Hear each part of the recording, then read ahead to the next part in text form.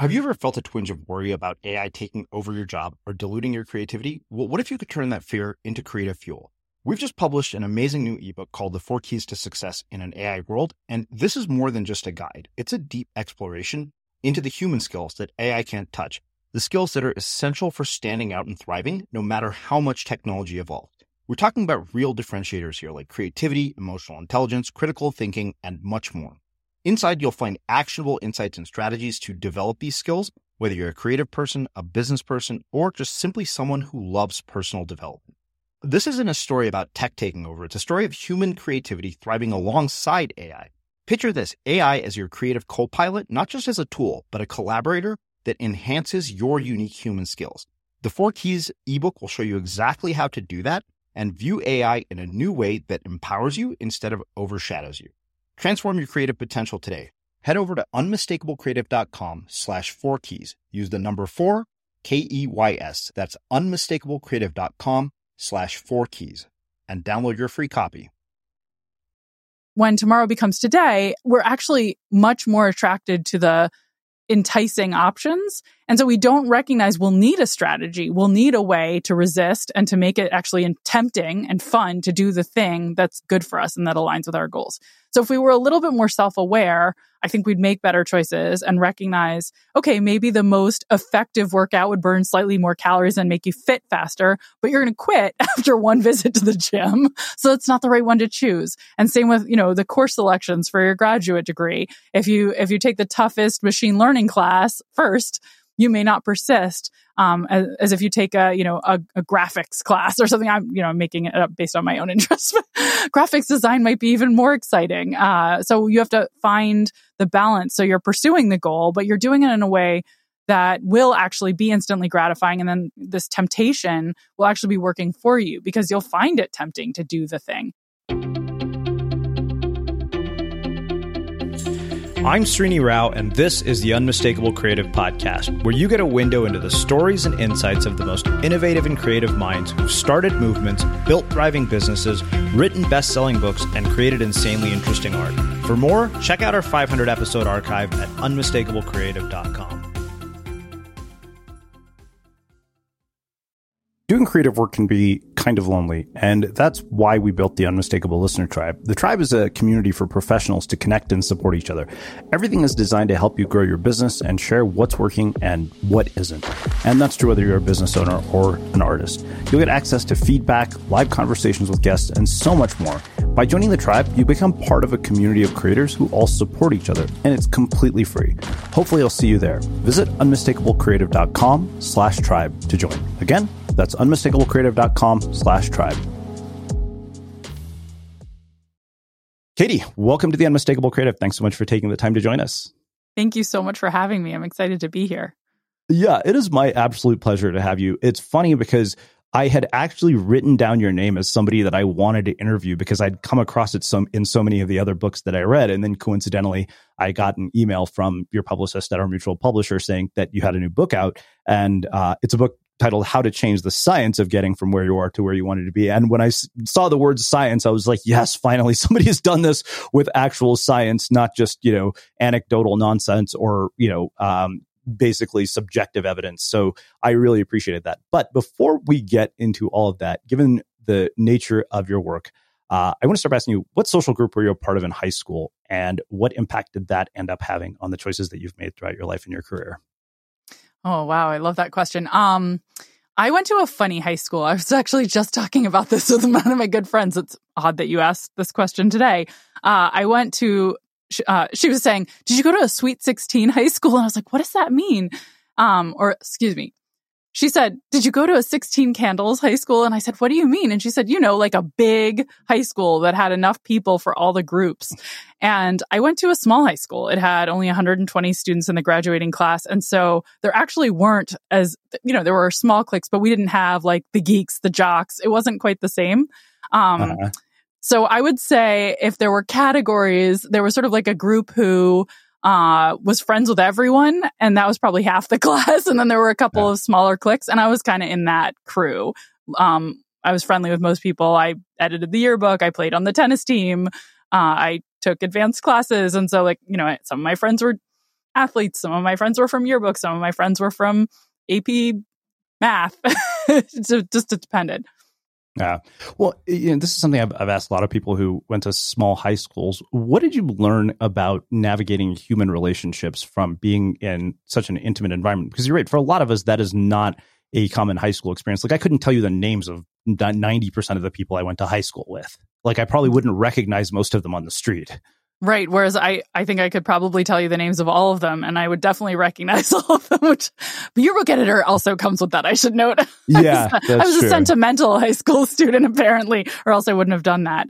Yeah, it's a great question. What did I learn? I think one of the things I learned was that, ideally, you wouldn't make enemies, especially in such a small environment, right? It was important to try to be kind to everyone because it was just too small of a place to be gossiping behind one person's back, or, it came back to bite you. So I would say that was a key lesson for me. And it's not that I've always stuck to it, but that in general, it is really a good approach to try to be nice to everyone and to befriend everyone you can, because the world is small. Yeah. Well, I mean, you're a professor at arguably one of the most elite institutions in the world.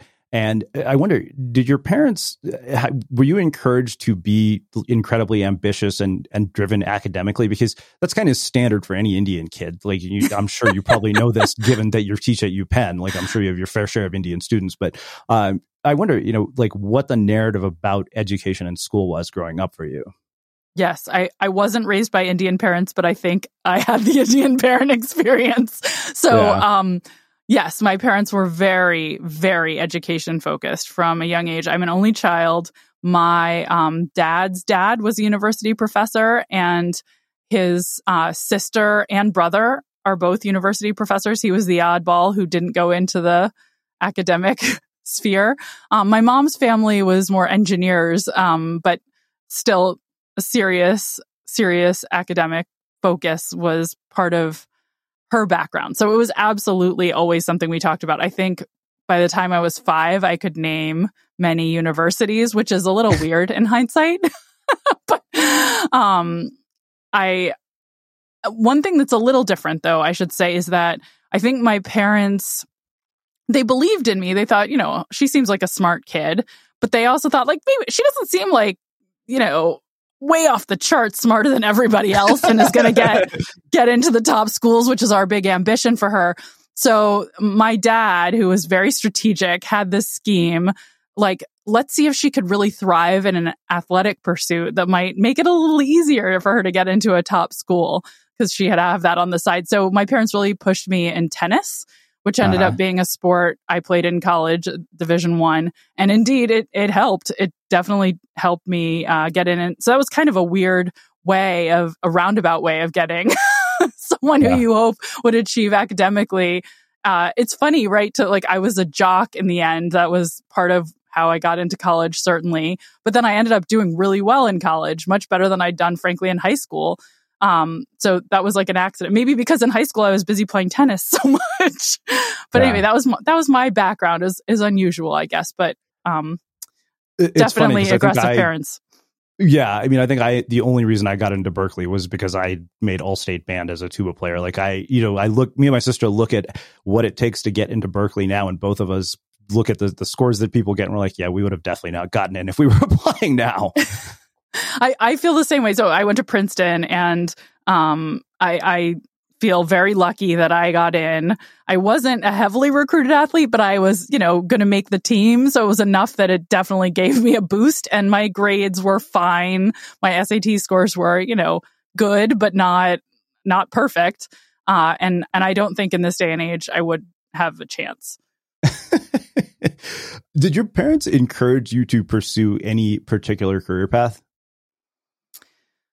Oh, that's interesting. I think they encouraged me to pursue something where I'd make a living. I have a half brother who is wonderful and is an artist and had a really tough time making a living. And I think that was something they were nervous about seeing happen again. And so they definitely pushed me to think about careers where I was likely to be able to support myself, even if there wasn't a miracle.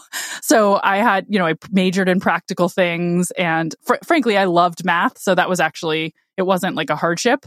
But I ended up becoming an engineer. I started as a Bachelor of Arts student thinking I'd do economics, was not interested in economics at the way it was taught at the undergraduate level. I fell in love in grad school with economics, oddly, but I hated it so much that I actually dropped out of the Bachelor of Arts program, did a summer of summer school classes so that I could catch up and become an engineer.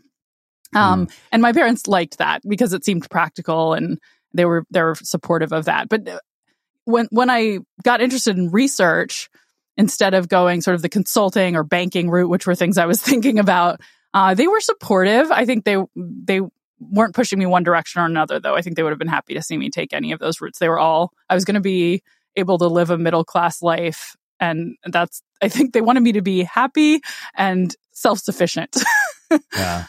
Well, so I want to come back to that, but there's something I couldn't let go that you said. You mentioned that you were an only child with a half brother. And it's funny because, as somebody who has siblings, I can almost always spot an only child. I remember when my sister introduced me to her brother-in-law, my first question was, does he have siblings? And she's like, no. And I'm like, shit, that's a red flag. But the thing that I've always found, when I look at my only children friends, like they fall into two categories. Those who treat their friends like, their brothers and sisters. And then the other ones who are selfish, but like in really subtle ways that they're completely unaware of. Stupid things like not showing up on time, making sure, whatever timing you schedule, something centers around them. I wonder like what the experience of being an only child was like for you in terms of forming social relationships. Like, what did that teach you about making your way in the world?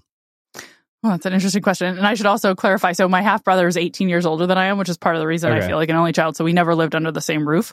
So that I think that qualifies me as only child in my household. It feels funny to claim I had a sibling in the traditional sense, though I certainly have a sibling in a very important sense.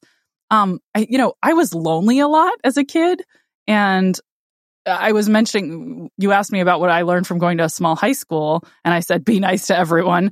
I think I was so lonely because I am definitely an extrovert that I also learned, like, I really crave social interaction. I really like having a best friend or a close friend in every setting. And I learned that about myself by being lonely, that it was important to me to always be around people.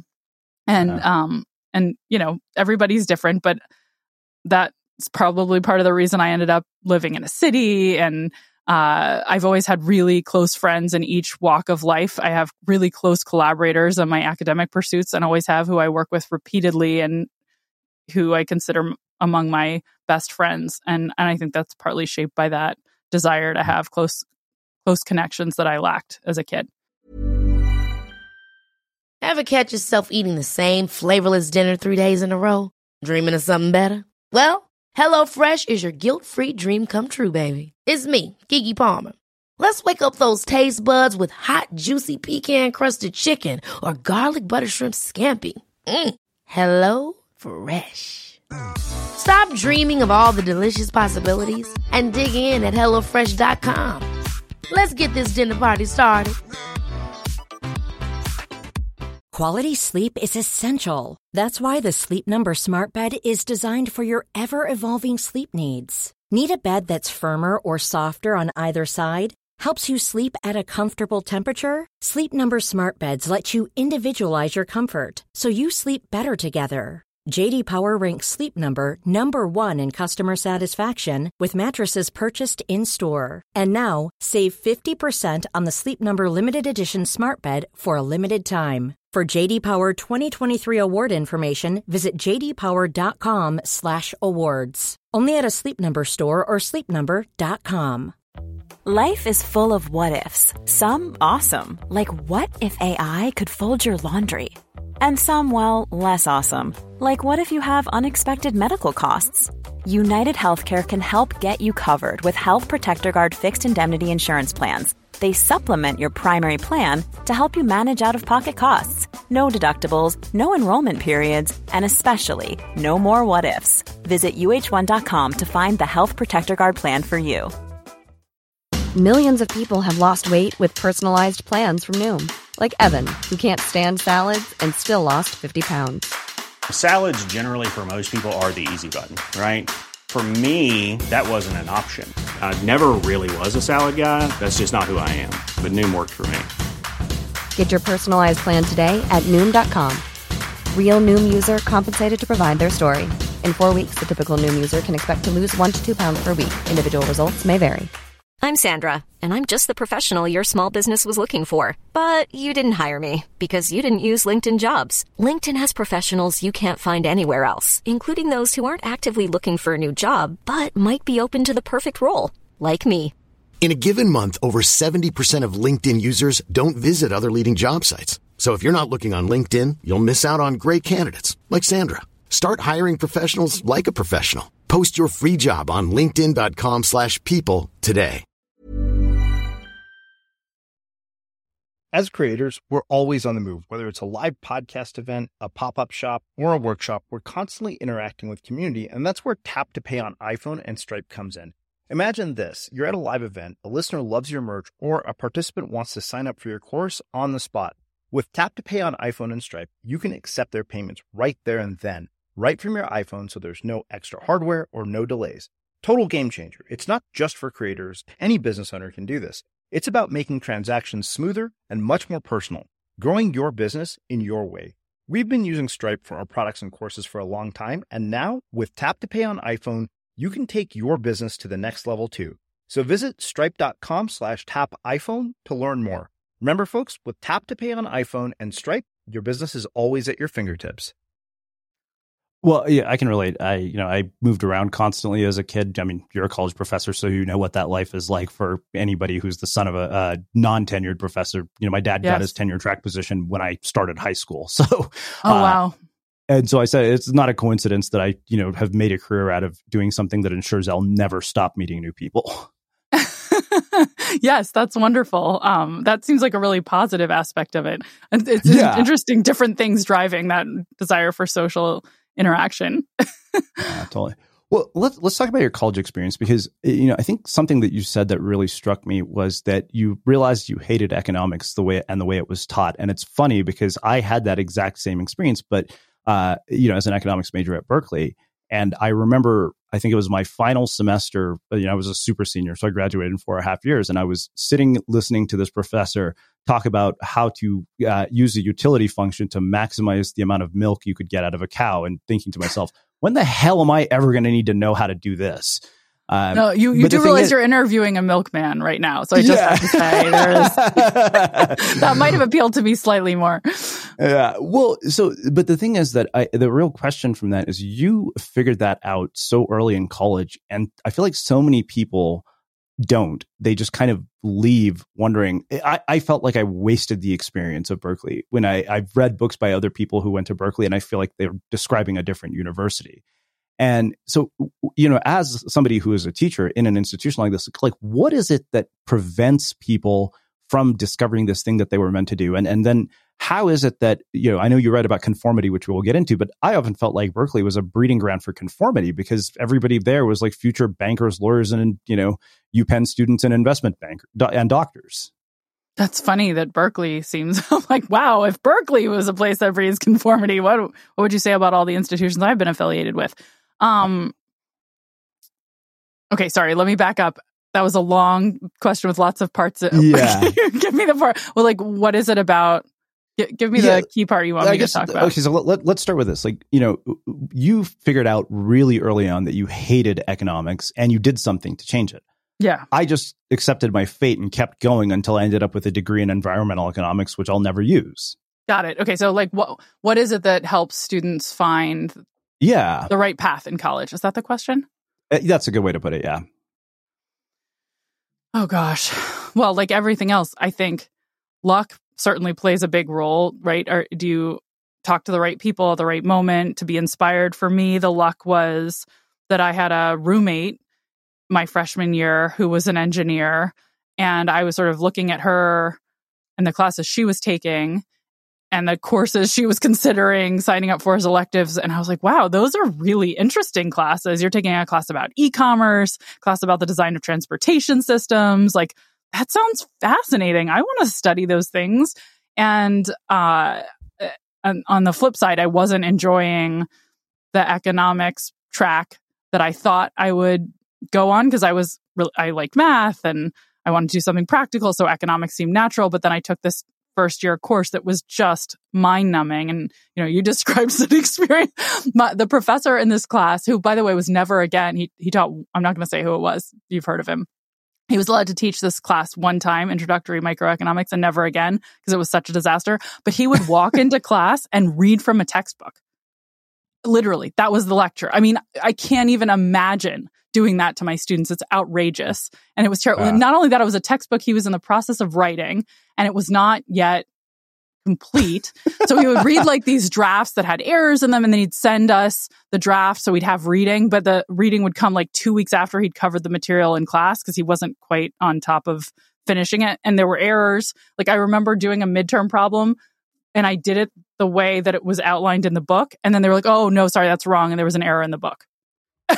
Like, what? So anyway, not only was it was horribly taught, the material didn't speak to me because I was like, this is not how people really make decisions, all this optimizing baloney. And I was like, that's not, have you met my roommates? Like, we're a mess. This is not what human decision making looks like.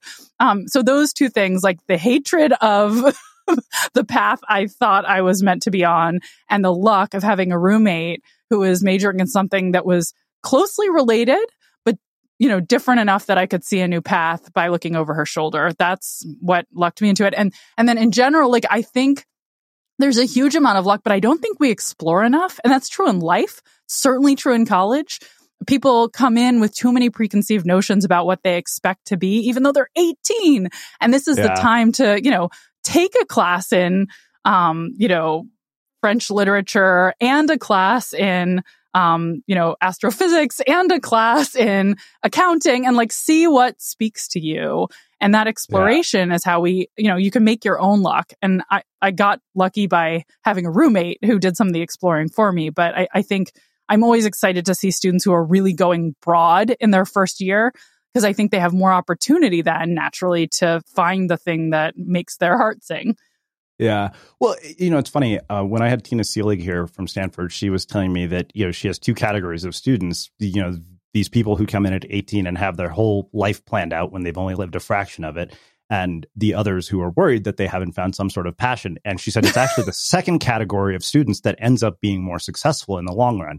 And, I wonder, what you see in terms of trends with your own students when it comes to this. That's the first piece of this. But you're a graduate of one of the most elite institutions in the world. You're a professor at one of the most elite institutions in the world. So in the wake of seeing something like the college admissions scandal, which is the second question, what do you think of our education system today? I mean, you and I were both talking about the fact we wouldn't have been accepted into the schools, but I remember watching there was a documentary on Netflix about this whole thing, and to see these kids looking at their computers to see whether they got into their school of choice or not.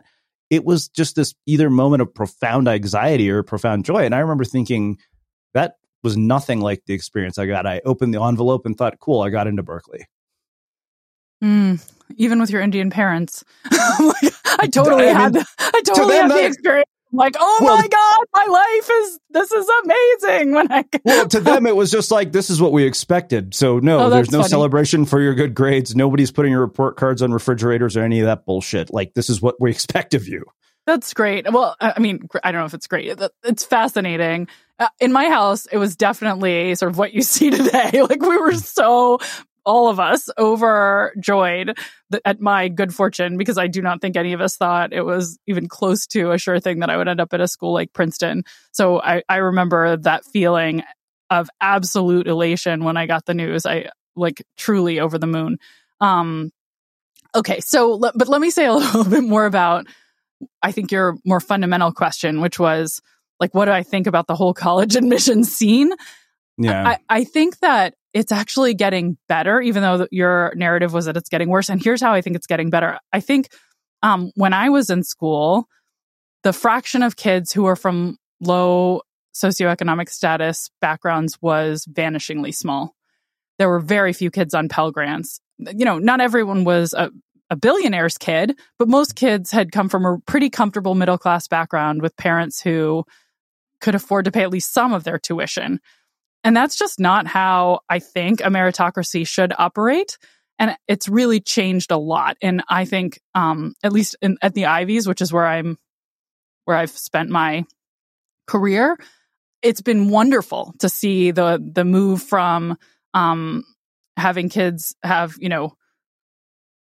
debt when they graduated to a completely grant-based system of providing financial support for kids at the top schools. It's amazing to see the enormous effort that's been made to increase the percentage of students on Pell Grants at places like Princeton and Harvard and Penn, where I work. And it's been transformative, and they're different places and they're better places because they're serving, I think, the function they should in society, which is to try to create, I know we'll never have a truly level playing field, at least in my lifetime, but the more we can do to get towards one, the better. And I do think these institutions were not serving that function even 20 years ago, and they're coming a lot closer now. Yeah. Well, I wonder, because for a lot of kids in high school these days, if they don't get into, say, one of these schools, it's basically, I'm not going to amount to a damn thing in this life now because I didn't get this degree from this prestigious school. And then you couple that with the fact that we have this massive student loan debt crisis. So I wonder, as somebody who is teaching at one of the most elite institutions in the world, if you were given the task of redesigning the education system from the ground up so that we don't leave people behind, because the reality is that, you go to a school like UPenn or Berkeley, you have doors that are open to you that are not open to other people. And I learned this because I went to a grad school that was far less known than Berkeley. Like I ended up at Pepperdine for my MBA program. And I remember one of my friends saying, you feel like a genius, don't you? He said, you're not. You're surrounded by idiots. That's the difference between being here and being at Berkeley. Which, that was a not the nicest way to say it, but there was a grain of truth to the contrast between the people in each of those environments. So given, if you had to redesign this from the ground up, how would you do it? Oh my gosh, that's such a hard question. I would pump more money to public institutions like Berkeley, frankly, and Penn State and the University of Virginia.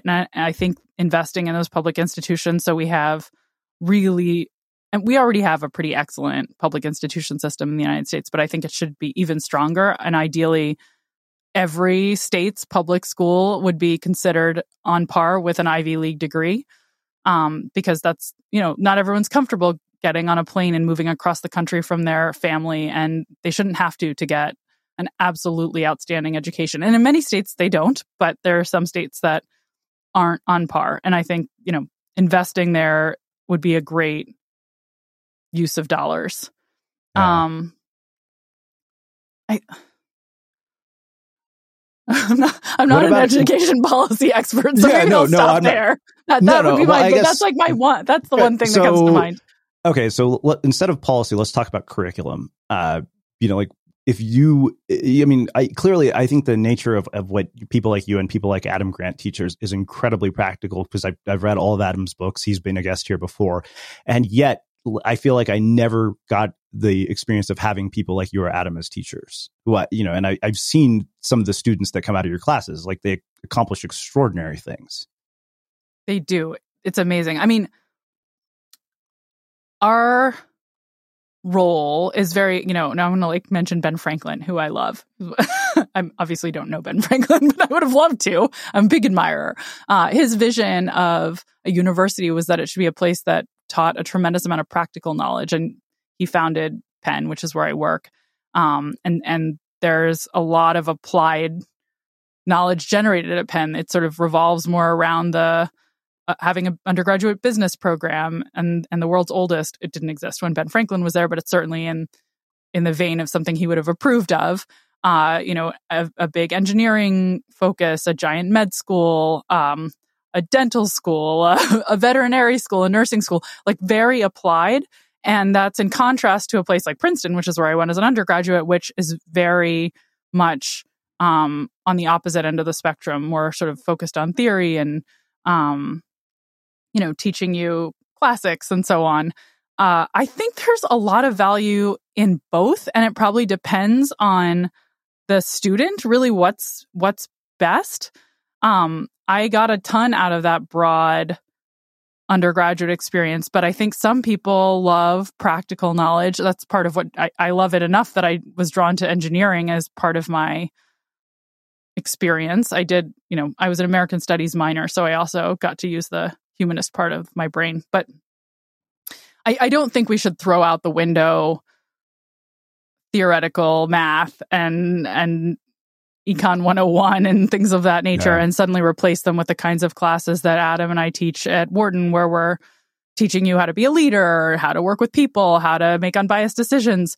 I think those are electives that I would love to see available in undergraduate curricula. And they are in a lot of places, like a lot of psychology and economics departments will offer things of that nature. And I think it's great that there are some undergraduate business degree programs. And I think Wharton does a great job educating its students in places that, there are lots of other wonderful such institutions, but it is you really have to know you want to go into business before. We were just mentioning there's sort of two kinds of students. The kinds of students who show up at Wharton are careerist.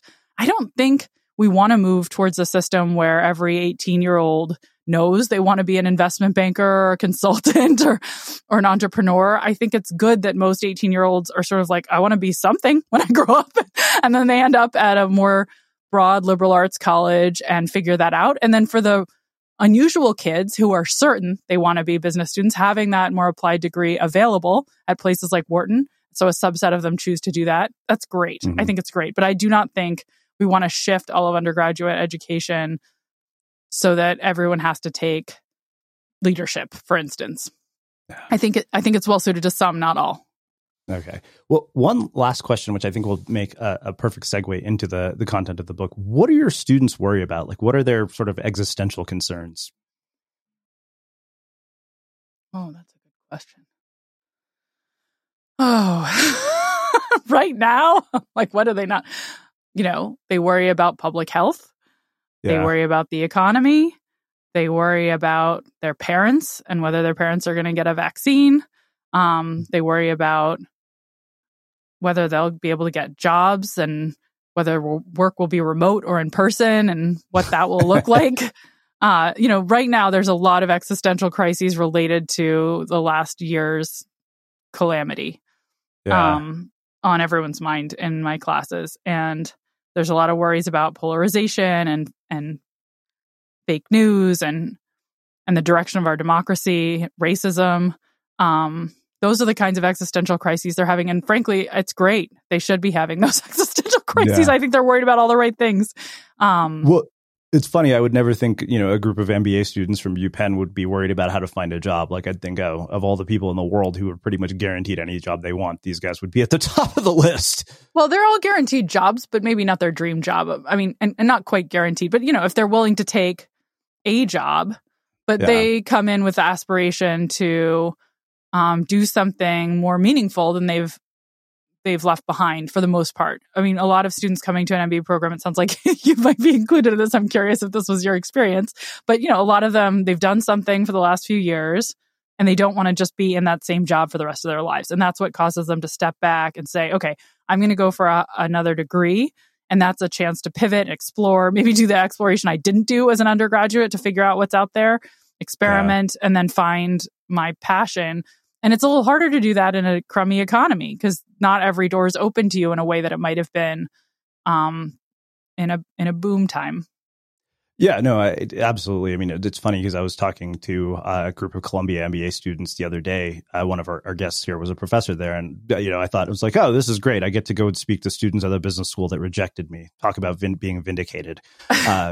But, I think that there's definitely some truth to that because I did graduate into a crummy economy from business school. It was April 2009. And you mentioned, those doors not being open. And I remember, the thing I shared with students, I said, look, the thing that is beautiful about those doors not being open is you start to realize how often the opportunities in front of you blind you to the possibilities that surround you. And, for me, that was largely what happened. So how so? It was largely what happened. Say more. Well, I mean, so one, my job history is checkered to say the least because I've been fired from every job I had. So I knew that, that wasn't going to happen. and nobody was hiring. And so I'd started a blog as a way to get the job, to stand out in the job market. I had no idea that it would actually end up just becoming my job and all of this would follow. But it was, I think the best advice I ever got during that period was from a consultant who told me, he said, the worst thing you can do when you're unemployed is to spend all of your time looking for a job. And that sounded so counterintuitive. And now 10 years later, I realized that was priceless advice. It's like make your own way instead, essentially. Yeah, absolutely. Yeah. Well, I think that makes a perfect segue to getting into the content of the book. So I'm curious, like, of all the subjects that you could, write a book about, how you landed on this, and, how, to me, you're this combination of a social scientist and engineer. And I think that's why I like the book so much, is that you basically took principles of engineering and applied them to this book. But, what is it that prompted you to write this book of all the ones you could write? Oh, wow. Well, there was no other book I could write. I'll be honest. Like, this is my life's work. So in a sense, it was the obvious book. It's just funny to me that, I will say probably for a decade, I knew I wanted to write a book about something.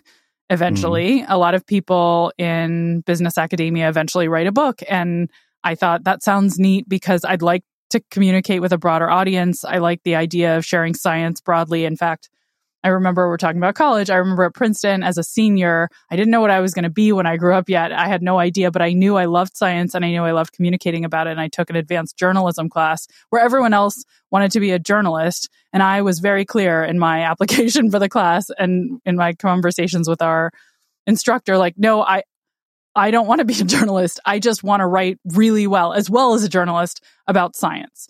So I always knew I wanted to write a book, but I didn't know what it would be about, which in hindsight is hilarious because there was only one book I'm qualified to write, and this is the one.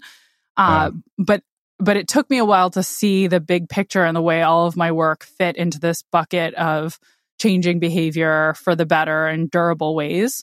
I think I started in graduate school. My PhD is in computer science and business, and I didn't know what field really I was going to be in because those are two fields. They're not a field. It wasn't until I discovered behavioral economics about halfway through my first year, accidentally, frankly. It was just sort of mentioned in a lecture in a class I was required to take. And then I started down a rabbit hole and fell in love. And my early work was not as programmatic. It was like, I liked big data. Let's see if I could do something cool with this data set and find something quirky about human nature. And it wasn't until I got to Penn, where we have a giant medical school that exerts a really strong influence on the whole university in a good way, and has a lot of folks who are doing behavioral economics and health. And so I just started hanging out with this group because there were a bunch of world-class people there thinking about related problems. And I learned a couple years in just how big of a deal it is that people don't make optimal decisions when it comes to health. And specifically, there was this graph I saw at a presentation, and the graph showed that 40% of premature deaths are due to behaviors that could be changed. And it was like my head almost exploded at that very moment. Like, what? 40%? I would have said 4%. So things like, not eating right, not exercising sufficiently, not getting your recommended cancer screenings or taking your meds or buckling your seatbelt, all of those bad decisions they add up. Drinking, smoking, they add up to 40% of premature deaths. So that was like a pivot moment for me when I realized I should be focused not on like cute, interesting things I could do with big data, but like fixing that. I'm not going to get rid of the 40%, but like making a dent in it. How could I help? This is a real opportunity to do something good with my skills. And so I started focusing a lot more on behavior change that's positive. And that's what this book is about. Like, it's not about health decisions specifically, because I also ended up studying savings decisions and decisions about education and productivity at work. But that, I'll say, North Star of like wanting to make a dent in a really important problem of behavior change and realizing it could make the world better and people's lives better. That's what guided this book. Ready to pop the question? The jewelers at BlueNile.com have got sparkle down to a science with beautiful lab-grown diamonds worthy of your most brilliant moments. Their lab-grown diamonds are independently graded and guaranteed identical to natural diamonds, and they're ready to ship to your door. Go to BlueNile.com and use promo code LISTEN to get $50 off your purchase of $500 or more. That's code LISTEN at BlueNile.com for $50 off. BlueNile.com, code LISTEN. Ever catch yourself eating the same flavorless dinner 3 days in a row? Dreaming of something better? Well, HelloFresh is your guilt-free dream come true, baby. It's me, Keke Palmer. Let's wake up those taste buds with hot, juicy pecan-crusted chicken or garlic butter shrimp scampi. Hello Fresh. Stop dreaming of all the delicious possibilities and dig in at HelloFresh.com. Let's get this dinner party started. Hey there, it's Michelle Norris. I'm host of a podcast called Your Mama's Kitchen. When I travel, I'm usually looking for a way to find a taste of home when I'm not at home. And one of the things I love to do when I am at home is entertain. And Airbnb allows me to do that. When I was in California recently, I rented a house that had a great kitchen. And when we were sitting around the table, we were all thinking, we're in someone else's house. Someone could be in all of our homes as well. If you have a home, but you're not always at home, you have an Airbnb. Your home might be worth more than you think. Find out how much at airbnb.com/host. Hiring for your small business? If you're not looking for professionals on LinkedIn, you're looking in the wrong place. That's like looking for your car keys in a fish tank. LinkedIn helps you hire professionals you can't find anywhere else, even those who aren't actively searching for a new job but might be open to the perfect role. In a given month, over 70% of LinkedIn users don't even visit other leading job sites. So start looking in the right place. With LinkedIn, you can hire professionals like a professional. Post your free job on linkedin.com/people today. Burrow is a furniture company known for timeless design and thoughtful construction and free shipping. And that extends to their outdoor collection. Their outdoor furniture is built to withstand the elements, featuring rust-proof stainless steel hardware, weather-ready teak, and quick-dry foam cushions. For Memorial Day, get 15% off your Burrow purchase at burrow.com/ACAST and up to 25% off outdoor. That's up to 25% off outdoor furniture at burrow.com/ACAST. As creators, we're always on the move. Whether it's a live podcast event, a pop-up shop, or a workshop, we're constantly interacting with community, and that's where Tap to Pay on iPhone and Stripe comes in. Imagine this. You're at a live event, a listener loves your merch, or a participant wants to sign up for your course on the spot. With Tap to Pay on iPhone and Stripe, you can accept their payments right there and then, right from your iPhone, so there's no extra hardware or no delays. Total game changer. It's not just for creators. Any business owner can do this. It's about making transactions smoother and much more personal, growing your business in your way. We've been using Stripe for our products and courses for a long time, and now with Tap to Pay on iPhone, you can take your business to the next level too. So visit stripe.com/tapiphone to learn more.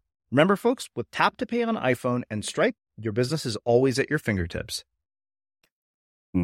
Well, I mean, you open the book by saying that widely touted techniques don't always help you or others change. You forget to take your medication again in spite of downloading that goal-setting app to help. You procrastinate on that big quarterly report for your boss in spite of setting daily reminders to work on it. Your employees don't take advantage of company-sponsored educational programs or retirement benefits, even when they're offered rewards for signing up. And, you know, your book, like I said, I think part of why I liked it so much was your book falls into the self-help category, but you also poke holes into, you know, what are widely touted platitudes in most self-help books, because I feel like people make so much effort to change that doesn't lead to any change at all, despite, you know, the stack of books on their shelves. Like I've joked that, you know, if my life were an accurate reflection of the people I've interviewed and the books that I read, I would be a billionaire with six-pack abs and a harem of supermodels, you know, on speed dial. And I'm none of those things. So why is it, I guess really the question is, that we make all this effort to change, you know, by reading all these books, by going to these seminars, and nothing changes? You know, I've asked numerous people this question. Stephen Kotler gave me one version, but I'm curious, from your perspective and based on your research, what is it that leads to all this personal development that actually leads to no change? Well, there's a lot of answers, not just one. The first one is that change is really freaking hard. And I hope that in reading my book, no one comes away thinking like, oh, now I've read it, I know what to do, you know, like I have a guaranteed success program, because unfortunately I can't offer that, nor can anyone else. I'm just offering science that should increase the probability that change is successful.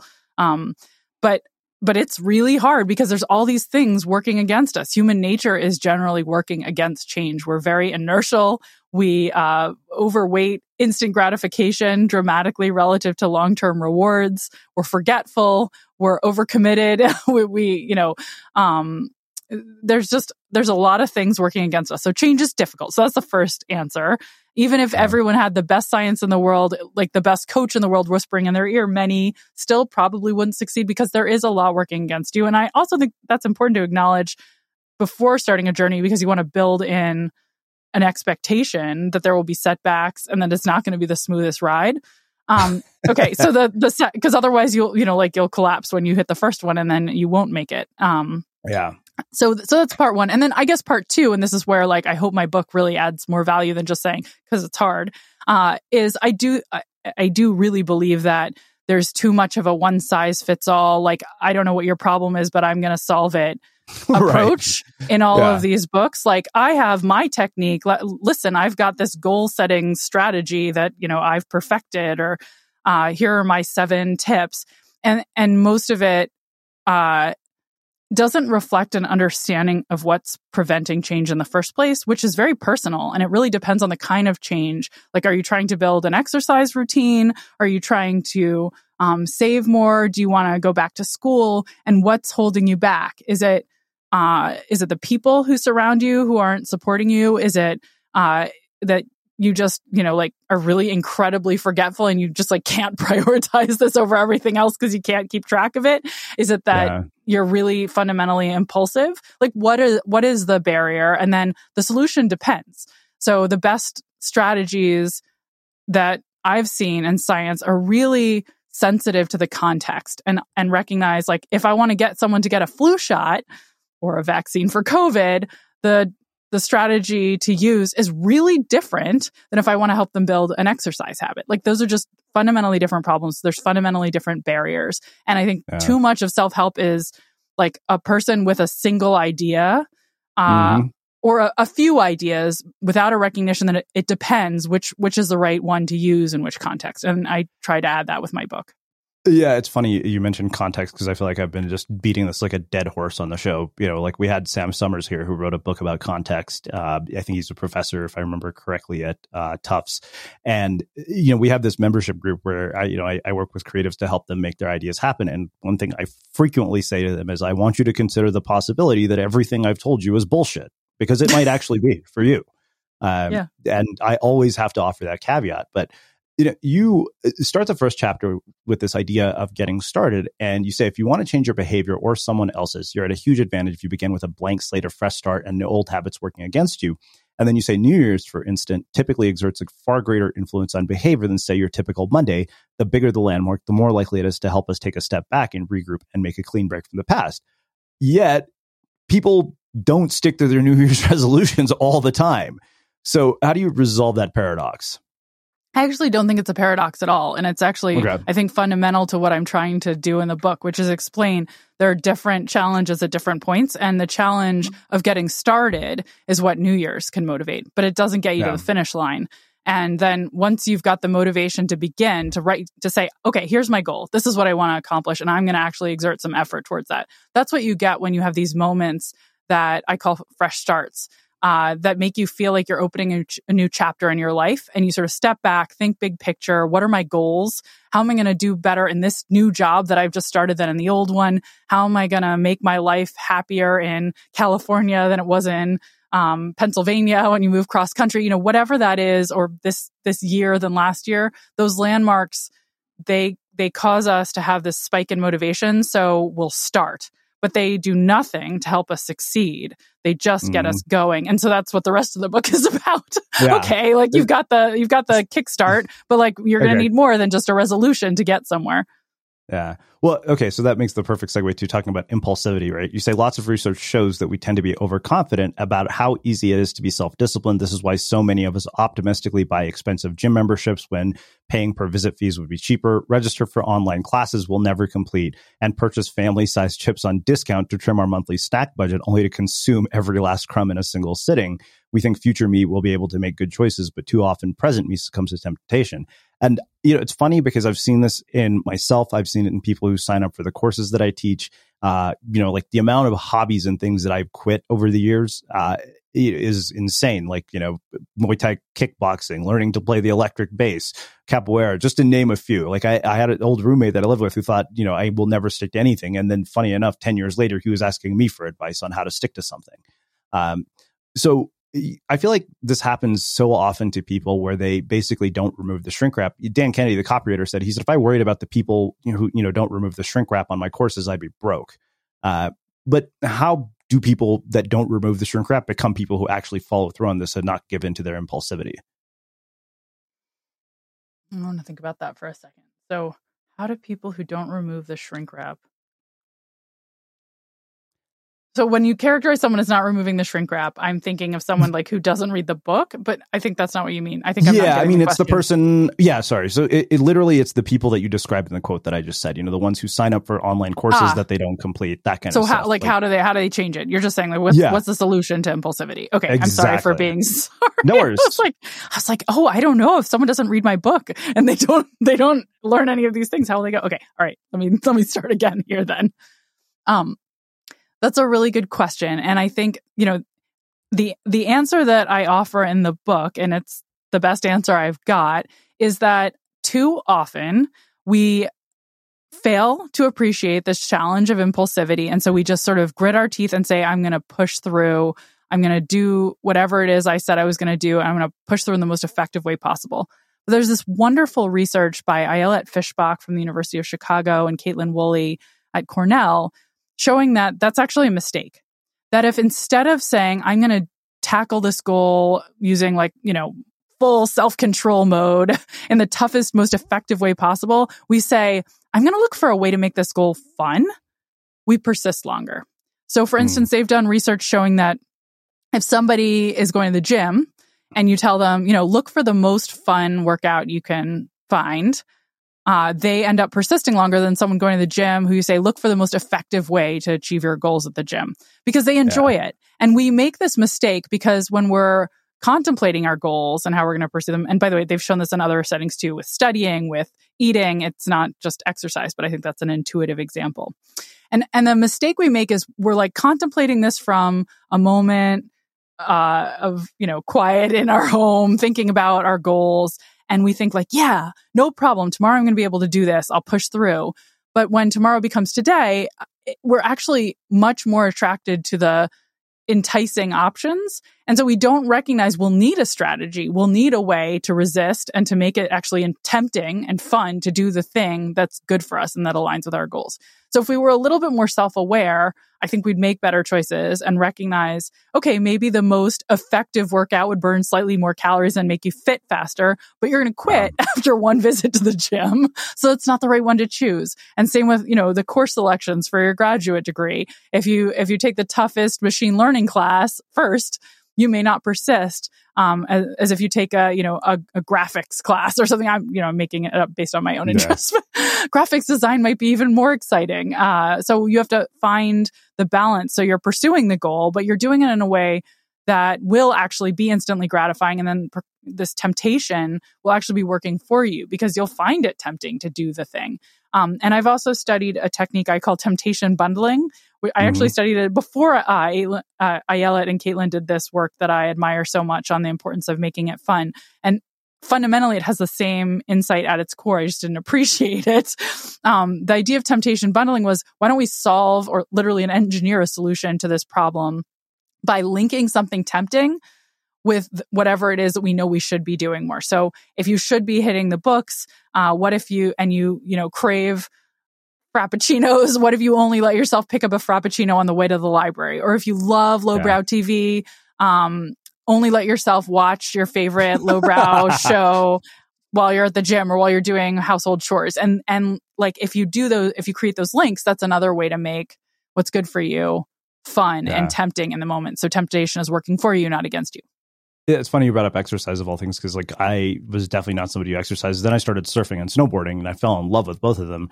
And I don't do either of those things for the exercise. They're just the exercise is a convenient fringe benefit of those things. Exactly. That's exactly right. And if you can find the things that make it fun to achieve your goals, then it ceases to be the case that you're pushing towards the goal and having to, push against a wall. Instead, this is just like a thing you enjoy doing.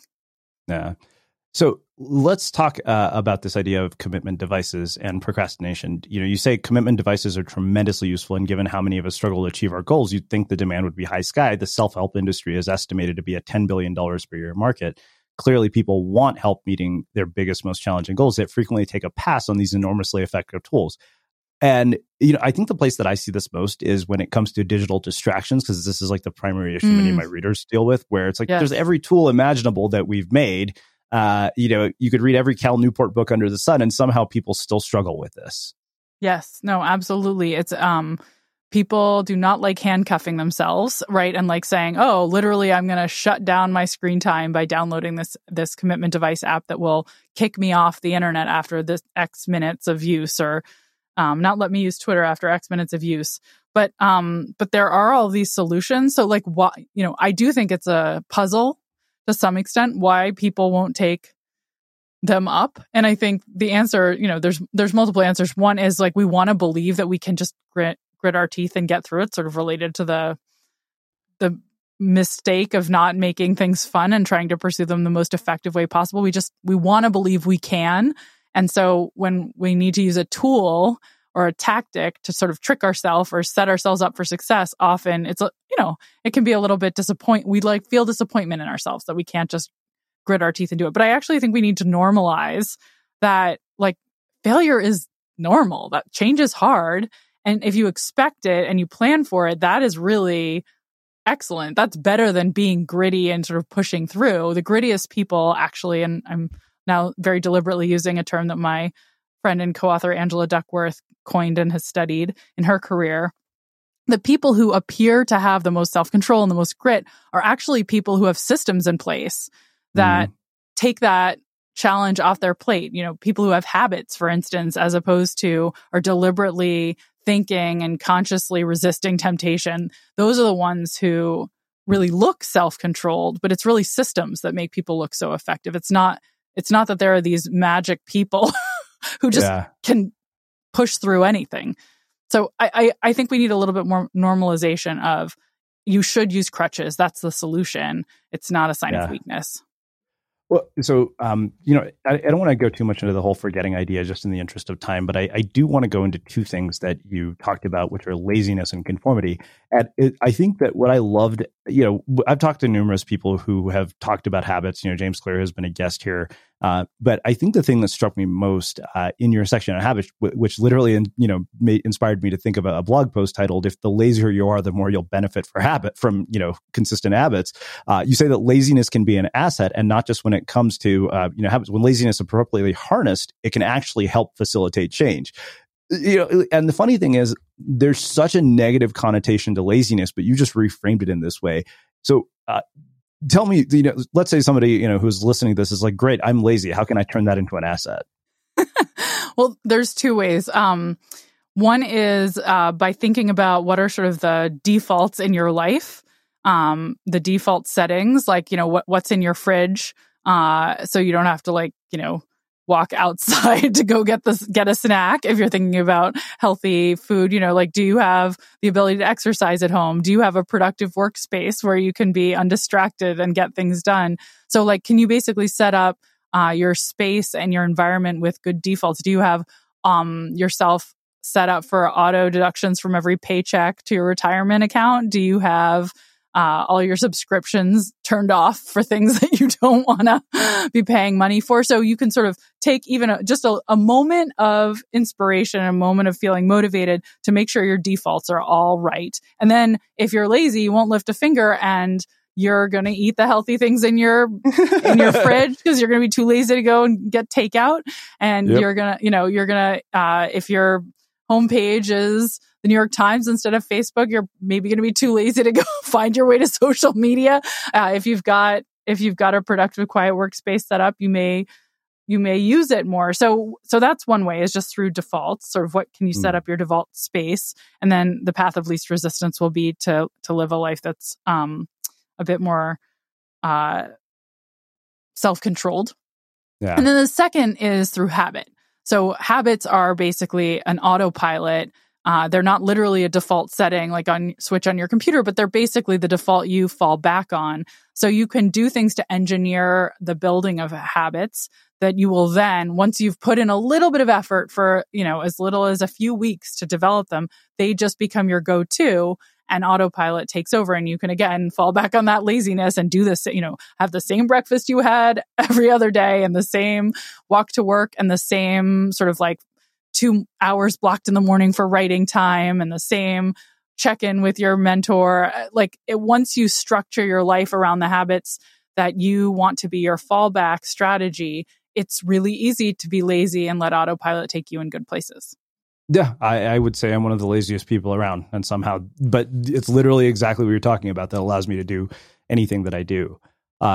So there's something you said about giving advice, and the reason this struck me is, the joke at amongst our listeners is that every single person Srini interviews is a reflection of a problem that he's trying to solve in his life, and you say that it's common to give out advice when we see someone struggling to achieve a goal. We often think guidance is just the thing they're looking for, whether they ask for it or not. And I feel like if you have a public presence of any sort, or you're on the internet in any way, you're pretty much the constant target of unsolicited advice.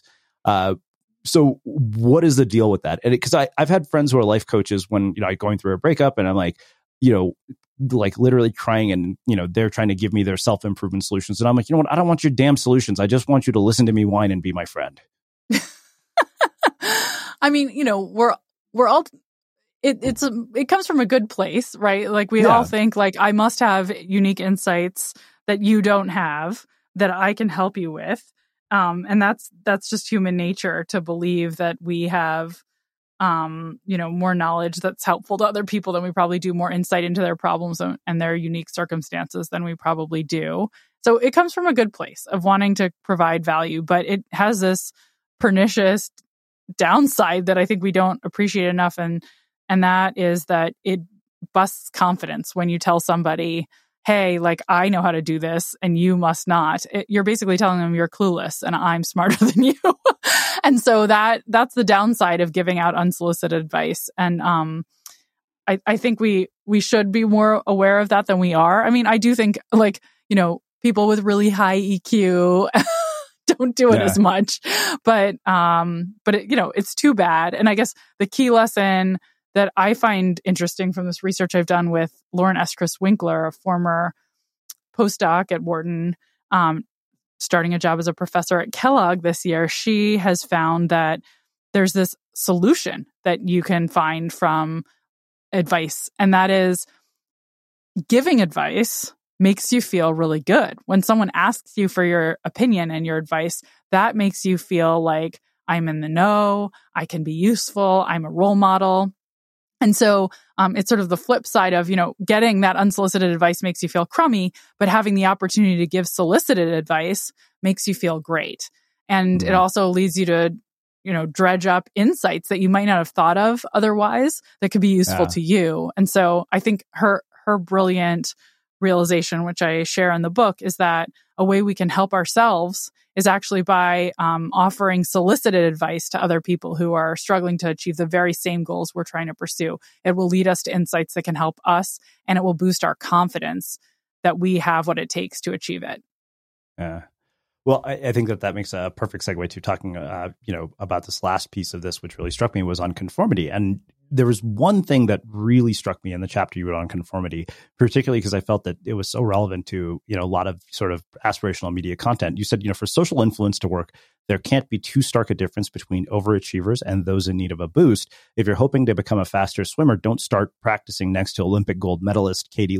Even if you thought to copy and paste her routines, you might sense correctly that the limits of your natural talent would interfere with the benefits of having insight into her training regimen.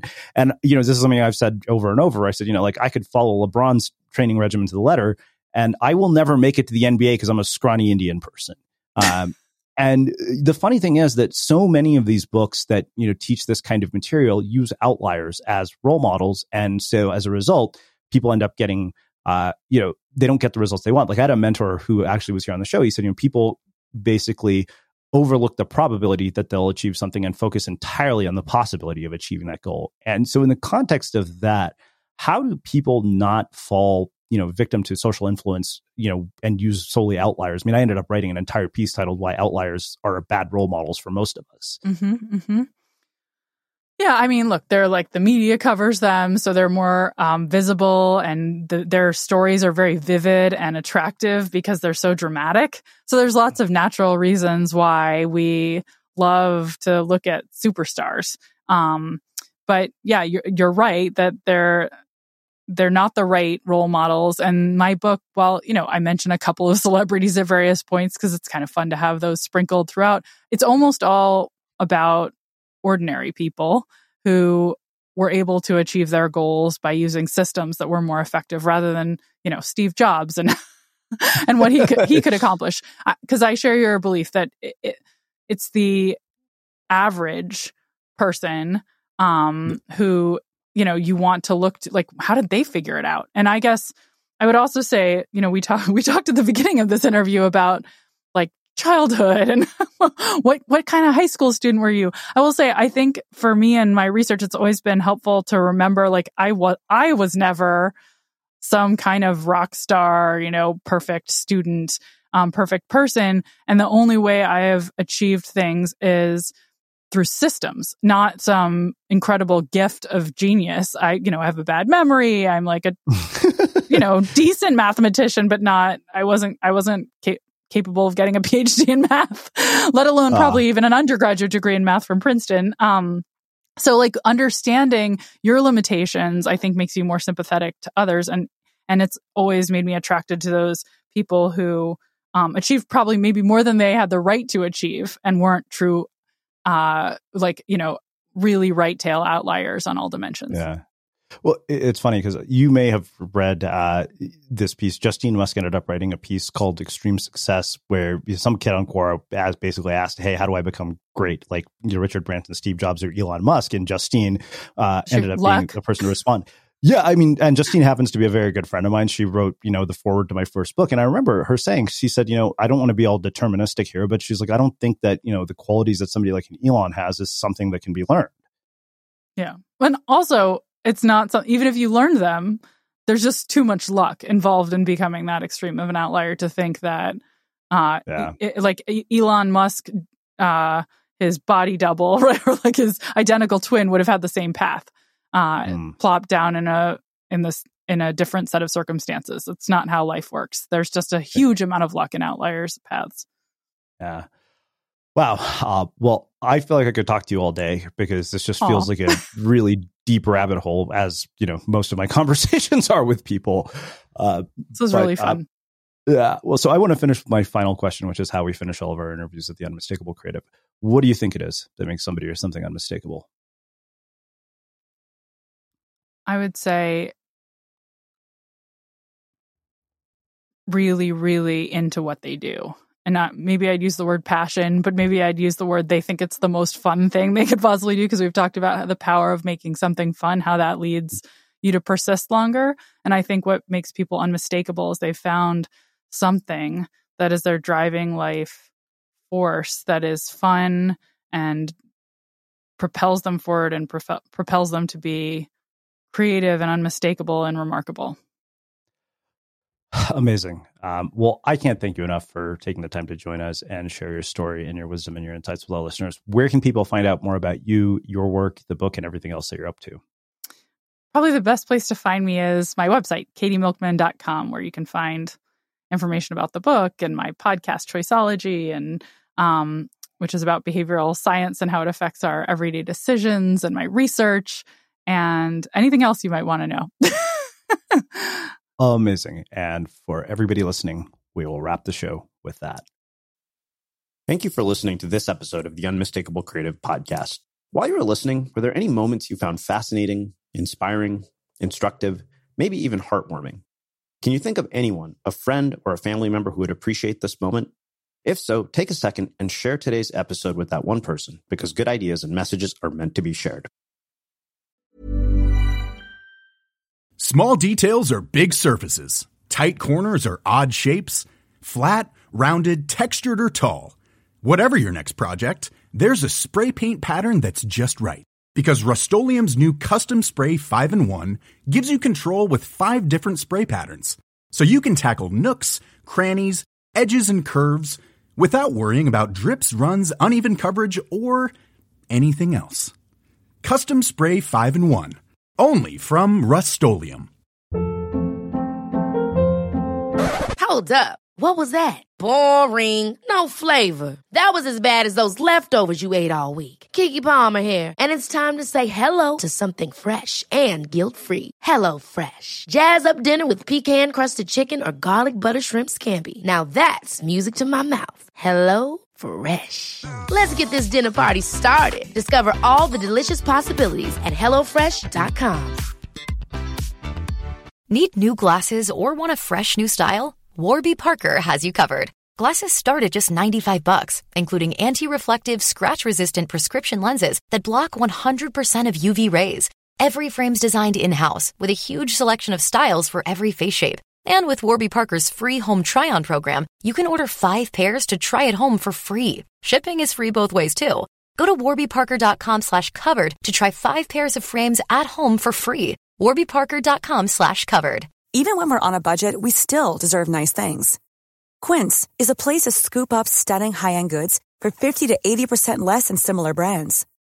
They have buttery soft cashmere sweaters starting at $50, luxurious Italian leather bags, and so much more. Plus, Quince only works with factories that use safe, ethical, and responsible manufacturing. Get the high-end goods you'll love without the high price tag with Quince.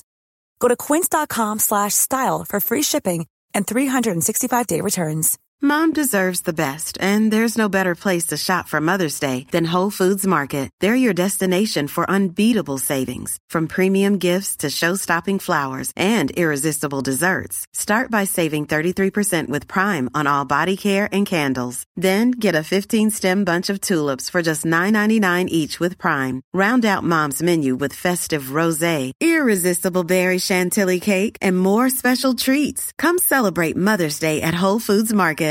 Imagine the softest sheets you've ever felt. Now imagine them getting even softer over time. That's what you'll feel with Boll & Branch's organic cotton sheets. In a recent customer survey, 96% replied that Boll & Branch sheets get softer with every wash. Start getting your best night's sleep in these sheets that get softer and softer for years to come. Try their sheets with a 30-night guarantee. Plus, get 15% off your first order at bollandbranch.com. Code BUTTERY. Exclusions apply. See site for details. Have you ever felt a twinge of worry about AI taking over your job or diluting your creativity? Well, what if you could turn that fear into creative fuel?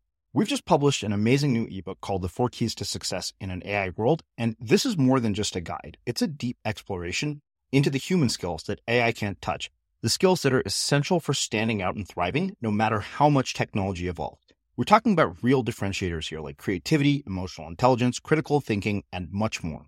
Inside, you'll find actionable insights and strategies to develop these skills, whether you're a creative person, a business person, or just simply someone who loves personal development. This isn't a story about tech taking over. It's a story of human creativity thriving alongside AI. Picture this, AI as your creative co-pilot, not just as a tool, but a collaborator that enhances your unique human skills. The 4 Keys ebook will show you exactly how to do that and view AI in a new way that empowers you instead of overshadows you. Transform your creative potential today. Head over to unmistakablecreative.com/4keys. Use the number 4, KEYS. That's unmistakablecreative.com/4keys and download your free copy.